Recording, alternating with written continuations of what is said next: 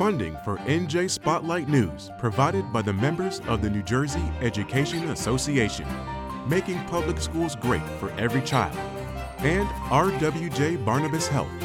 Let's be healthy together. Tonight on NJ Spotlight News, details of the congestion pricing plan revealed. So get ready to pay an extra $15 to enter Midtown Manhattan. Don't despair, though. There's always mass transit, as ground was finally broken today for the infamous Gateway Tunnel project. These tunnels are more than portals of concrete and rebar. They're portals of opportunity. Plus, a new report finds gun owners seeing little to no value in securing their firearms at home. But a lot of folks are using sort of faulty information to estimate how much risk is involved in keeping my firearm loaded on my bedside table. Also, smoke-free casinos. State legislators are looking to finally ban smoking in casinos, but will it be bad for business? And the impact absolutely would be there economically. And fiscal fight. The expiration for a surcharge tacked onto the corporate business tax is set to expire, but proponents are crying foul. We do not give the largest corporations in our state a $1 billion tax cut on the backs of working people in our state. NJ Spotlight News begins right now.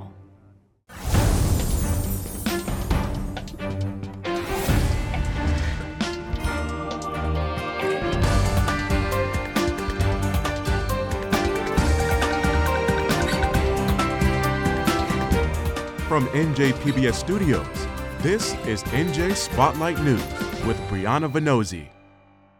Good evening and thanks for joining us on this Thursday night. I'm Brianna Venozzi. Drivers heading into Midtown Manhattan may have to shell out an extra $15 starting next spring as part of the highly anticipated and controversial congestion pricing plan. New York City's Traffic Mobility Review Board today revealed recommendations for the pricing, which is lower than what was originally proposed, but it'll still hit New Jersey drivers hard. The move is meant to discourage driving south of 60th Street, which is always jammed. But the news eclipsed another major transportation announcement today. Shovels finally in the ground on the long-delayed Gateway Tunnel project, which could give drivers who are now going to have to reach deeper into their pockets more mass transit options. Senior correspondent Brenda Flanagan reports. It feels so far off from what is fair right now. I don't know. Governor Murphy panned recommended congestion pricing rates that would charge cars headed into Manhattan's central business district an extra $15 on top of regular tolls, and trucks even more. It's an effort to control traffic jams and vehicle pollution and raise money for the MTA. But Murphy called it ill-conceived. And it's ripping off New Jersey commuters to pay for whatever financial failings the MTA has. We're considering all of our options, including further legal action. You got hardworking families are going to get whacked with a new, $15 a day tax on top of the $17 they pay to go over the bridge or through the tunnels, plus parking, plus gas, talking about a fortune. The Transportation Mobility Review Board recommended daytime congestion pricing rates of $15 a car with a big discount for overnight hours, $24 for small trucks, and $36 for big rigs. As for discounts, it proposed $5 for cars taking the Lincoln, Holland, Queens Midtown, or Brooklyn Battery tunnels, but no discounts for the George Washington Bridge. The board says it weighed both sides. We know that this is a controversial issue, but we really did try to strike a balance of fairness. Chairman Carl Weisbrod says the board unanimously approved these recommendations to the MTA. He added they're designed to push trucks to opt for discounted overnight crossings, but critics charge big diesel rigs might seek to bypass the congestion pricing district entirely. But of course, you're going to have all these trucks try to avoid New York City, go to the outer boroughs in northern New Jersey and the GW Bridge, and you're going to have all this cancer-causing toxins released. That was a balance for us.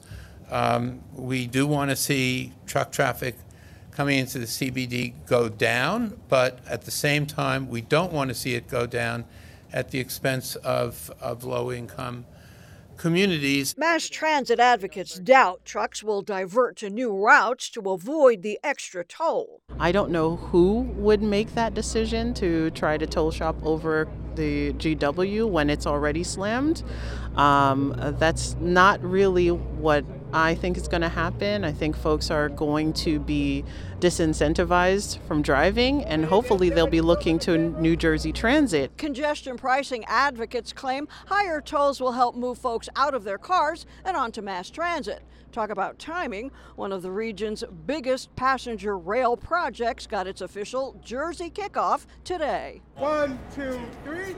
Officials broke ground for the Gateway project along Tunnelly Avenue, where a bridge built over the roadway will let rail lines connect to the new Hudson River tunnels. These tunnels are more than portals of concrete and rebar.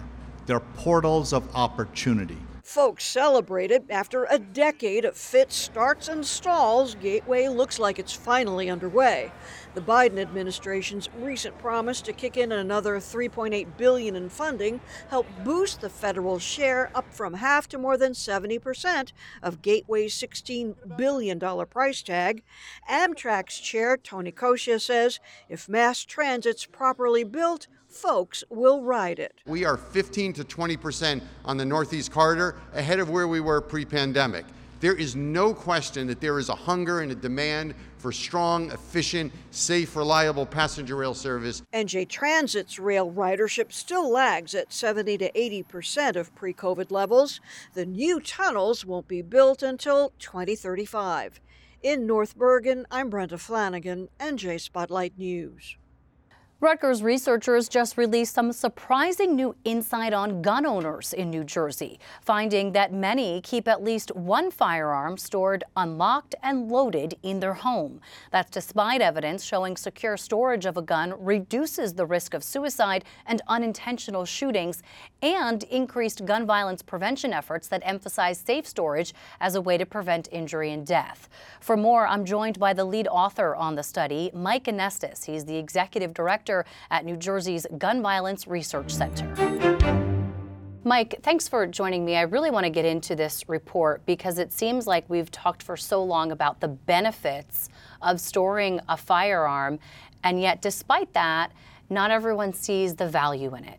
Yeah, and that's really the crux of our newest study that came out. It's just that the folks who are storing their firearms sort of as dangerously as possible, loaded, unlocked, they're seeing less value in any sort of secure storage, whether that's to prevent suicide or unintentional shootings or even just theft of the firearm. And if folks aren't seeing any value in the behavior, it sort of makes sense that they're not going to do it. Why is that, though? I mean, given all of the research that's out there. So I think it's a few things, but the biggest reason folks own a firearm is for protection at home. And so for a lot of folks, the message they've received over and over again is you need to have a firearm on the ready, because what if someone breaks into your home in the middle of the night? You want to get to it quickly. And I think people have come to a place where they overestimate how likely that horrible tragedy would be, and they underestimate how likely it is that someone in your own home is going to get hurt, intentionally or not, with that firearm. And so they aren't really just seeing the actual costs and benefits as they are. Yeah, I mean, it sounds like a standard argument. If I have this as a means of protection for my family, I need to have quick access to it, not unloaded in a storage box in a safe somewhere. But how often are these firearms getting into the wrong hands in homes? And I'm thinking about children in particular. Far more often than any of us really want to know. Unfortunately, these tragedies unfold daily, over and over again. And that's not to say that a firearm has never been used successfully to defend a family. That's not the point. It's just that the outcomes that we are afraid of aren't happening as often as the outcomes that I'm talking about, particularly suicide. And so I think it's just that, we all accept a certain level of risk in our lives, but a lot of folks are using sort of faulty information to estimate how much risk is involved in keeping my firearm loaded on my bedside table. And are these, I'll say, casual firearm owners who were researched in this study, or did it run the gamut to those who are in law enforcement or those who use firearms for myriad reasons? Yeah, it runs the gamut. Great question. So this was a representative sample of folks living in 9 states across the United States, including New Jersey. And so some folks were law enforcement, so folks were military or veteran, and some folks had no affiliation with any of those types of organizations. They're just a member of your community who happens to own a firearm, and you're seeing these patterns patterns across the board amongst the folks who are making these sort of riskier decisions about how am I going to stage my firearm at home. So what do you think the take-home needs to be to get more people, more firearm owners, to start storing these weapons in a safe way? I think there's a few things. One is that we need to better understand what are the preferred storage devices firearm owners are open to using and make sure they're sort of available and affordable. The biggest thing, though, is working on sort of countering the messaging that's been in place from, in large part, firearm manufacturers, that the idea is that the world is dangerous and fearful and you better protect yourself. That message has been out there for decades and has really resonated with folks. We need to do a better job of equipping trusted voices with the ideas that, hey, safe storage, secure storage can help prevent a lot of other tragedies. And you really need to make your decisions based on the full understanding of the facts. Mike Anestis is the Executive Director of New Jersey's Gun Violence Research Center. Mike, thanks for sharing this study with us. Thank you.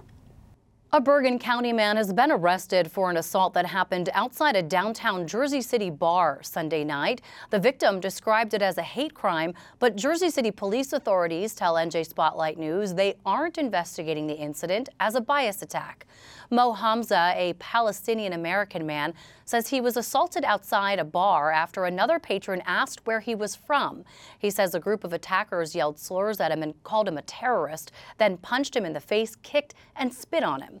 31-year-old Fidel Abdallah was charged with aggravated assault, but the Jersey City Police says the investigation remains active. Now, according to the FBI's Newark field office, incidents of hate and bias against Arab and Jewish Americans have increased by roughly 500% since the start of the Israel-Hamas war when compared to the 9 months previous. The conflict is now in the 7th day of a temporary truce. The extension on the pause in the fighting followed an intense last-minute deal with Hamas to free more hostages and get more aid into Gaza.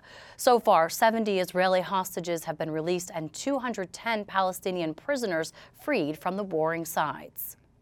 The long, drawn-out fight over banning smoking on casino floors was punted again today by lawmakers who were scheduled to vote on a bill that would completely ban anyone from lighting up.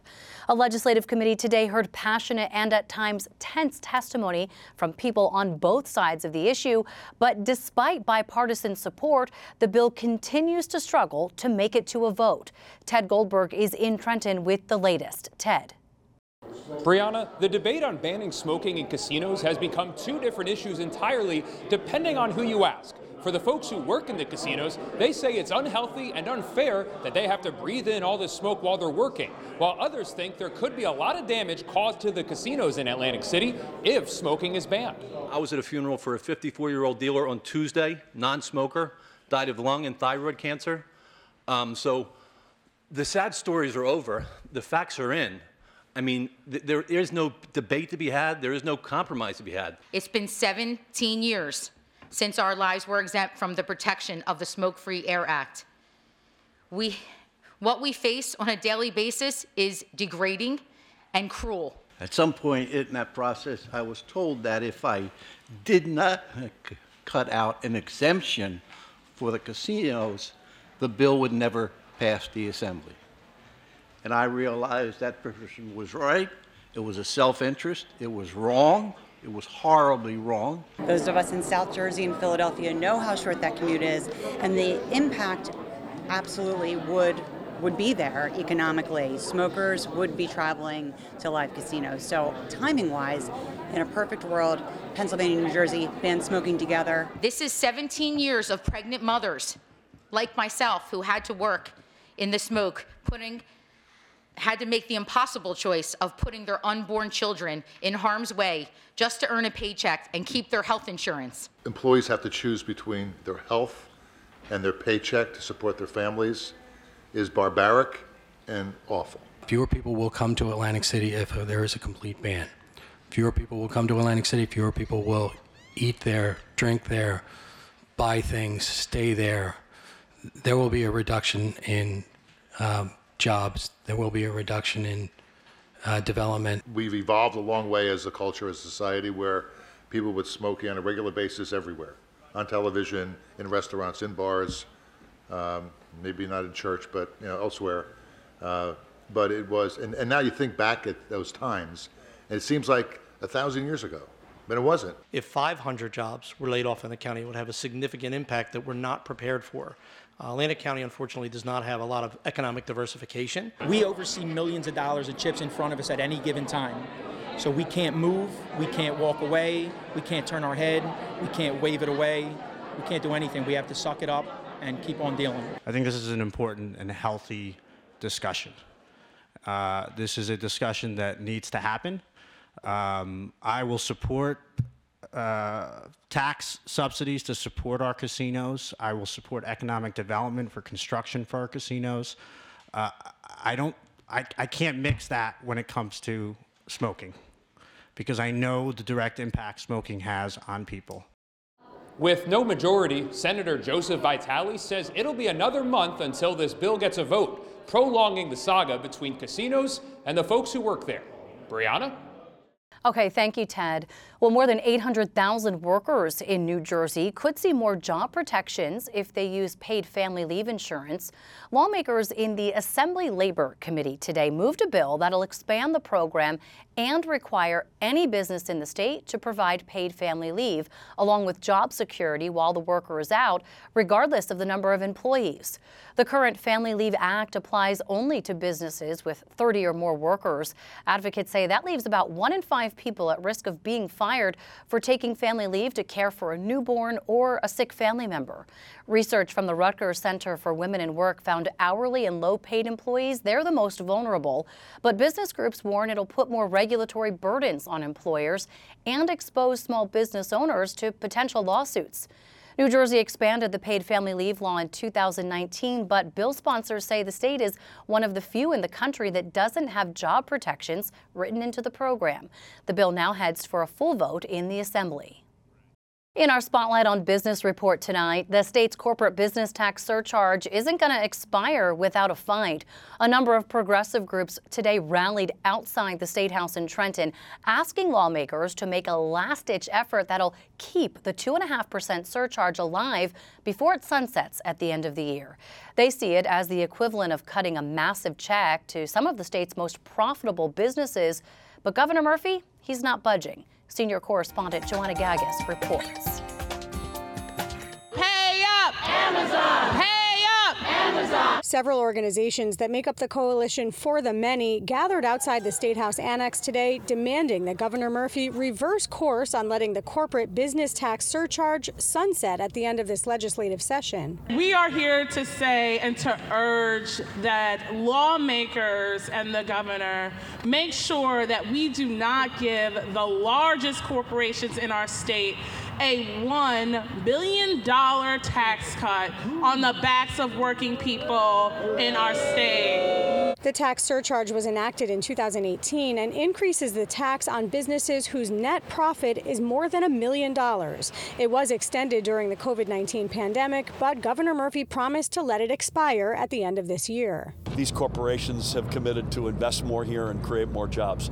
I think a deal's a deal. But these groups cry foul on that deal. Why is it that the deal that we're caring about is a deal with the world's largest corporations? And not just New Jersey corporations. These are corporations, multinational corporations, that happen to do business in New Jersey, that make money off of us. Why is the deal with them the one that counts? What about the deal with New Jersey's commuters and the people who use transit every day to get to work, to get to doctor's appointments, to get to school? They're calling for this tax to be renewed and to be allocated as a permanent funding source for NJ Transit, which is facing a $1 billion budget hole next year. Some lawmakers, like Paul Sarlo, chair of the Senate Budget Committee, are calling for a dedicated funding source to keep the agency from falling off that fiscal cliff. The governor, addressing NJ Transit today, said, But all options on NJ Transit are on the table. It's a work in progress. It's not hanging over our head tomorrow. So this is really this is really 2 years from now. Why are we writing $1 billion check to ExxonMobil instead of writing $1 billion check to New Jersey Transit? Or to a number of other social support programs that these advocates say would help struggling working families. We see firsthand that trickle-down economics, it doesn't work. There are too many families in crisis here in New Jersey, and we need to assist and invest in our communities and in our families. And we need long-term sustainable funding for things like affordable housing and rental assistance, to expand the child tax credit and more. And you know what we don't need? Who doesn't need our help? Our wealthiest corporations like Amazon, Walmart, Bank of America. You know, they're taking the money and they're gonna run. This is not small business, okay? This is not mom and pop. This is not a pizzeria. Yet still, business and industry organizations have applauded the surcharge sunsetting, saying it'll be good for the state's business climate. But as for whether increasing the surcharge could drive businesses out of New Jersey, Maura Collins-Grew from NJ Policy Perspective says, no, there's no evidence of that whatsoever. As a matter of fact, Choose New Jersey, which has issued report after report, has talked about the number of companies coming to New Jersey. And so, you know, this is nothing that has, you know, discouraged business. They are making record profits, and there is really no reason to let this sunset. The groups here with For the Many say that even if this corporate business tax surcharge does expire at the end of this legislative session, they're going to pick back up with this work to fight to get it renewed at the beginning of the next legislative session. In Trenton, I'm Joanna Gagas, NJ Spotlight News. The temporary CBT surcharge helped generate millions of dollars in extra revenue for the state at a time when Governor Murphy and the Democratic-led legislature have been increasing spending. But the scheduled expiration of the tax comes just as New Jersey is facing a budget gap and other fiscal challenges. Our budget and finance writer John Reitmeyer took a closer look at how the tax has been used and just how we got here. He joins me now. So, John, we were inevitably always coming to this day, right? I mean, this was always going to expire. It shouldn't come as a surprise to anyone. Yeah, that's absolutely true. In fact, this tax was extended once before, so originally put in place in 2018. And we have to remember that was a time when a lot of big corporations were getting a tax break. When Donald Trump was president, there was a lot of momentum in Democratic states like New Jersey to sort of come back at that and maybe change tax policy at the state level, which is what New Jersey did. It was supposed to go away at the end of 2021. We were in the middle of COVID. There were big concerns about the state budget at the time. So they added a few more years, which takes us up to the end of 2023. Now, there were some groups that Joanna Gagas reported about who were making the case for why this surcharge should remain. You wrote about a number of fiscal challenges in front of the state. What are they? Why would this be helpful? Yes, certainly the state's in a position again where it starts to need revenue. We just came off of a period where tax collections were roaring. The state has built up a decent budget surplus. Things like the pension obligation are being funded, all good things when you're looking at it from a fiscal perspective. But this last budget that lawmakers enacted, they added on a bunch of spending at the end. And so now we're projected to spend a lot more than we're going to take in projected revenues. And revenues so far this fiscal year have been less than they were last year. So we're getting into some of those situations where the numbers start to misalign.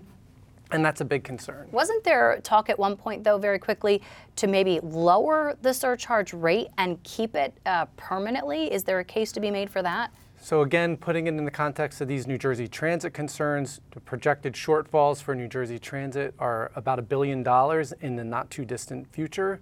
That's a big issue for lawmakers because traditionally the state budget's been used to offset problems with New Jersey Transit's funding.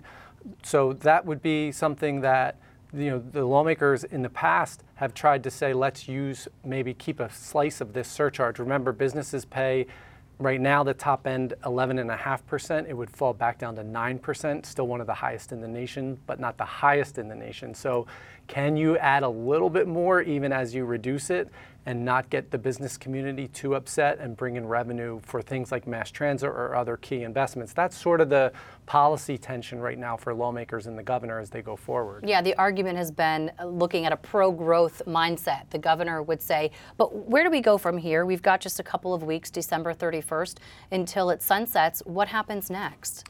We're going to have a budget discussion coming up in February, and they're going to have to come to grips with some of these issues. We're going to get an idea of how much the current budget is in alignment with the projections, and so a lot still has to happen. In long range, this is $1 billion in revenue that would be lost when this surcharge goes away. So that's a big amount that lawmakers are going to have to wrap their arms around. John Reitmeyer for us. John, thanks so much. You're welcome. On Wall Street, inflation continued to cool in October. According to the Fed's data on personal spending, that sent stocks soaring today. Here's how the markets closed.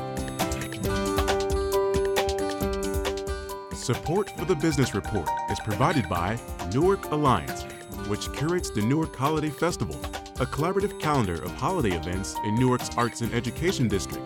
More details available at newarkholidayfestival.com. Tune in this weekend to NJ Business Beat with Raven Santana. She looks at how New Jersey is preparing for the growth of artificial intelligence, as well as the wide-ranging uses for the technology, including security at schools and boardwalks. Watch it on the NJ Spotlight News YouTube channel Saturday at 10 a.m. And that's going to do it for us tonight. But make sure you catch Reporters Roundtable with David Cruz tomorrow. David looks into the battle for the party line. He talks to Rutgers University professor Julia Sass-Rubin about her new research on the power of the party line and how it could affect the race for U.S. Senate. Then a panel of local reporters break down this week's big political headlines. Watch Roundtable tomorrow at noon on the NJ Spotlight News YouTube channel. I'm Brianna Venozzi for the entire NJ Spotlight News team. Thanks for being with us. Have a great evening. We'll see you tomorrow. NJM Insurance Group, serving the insurance needs of residents and businesses for more than 100 years. And by the PSCG Foundation. Have some water. Look at these kids. How are you? What do you see? I see myself. I became an ESL teacher to give my students what I wanted when I came to this country. The opportunity to learn, to dream, to achieve, a chance to belong and to be an American.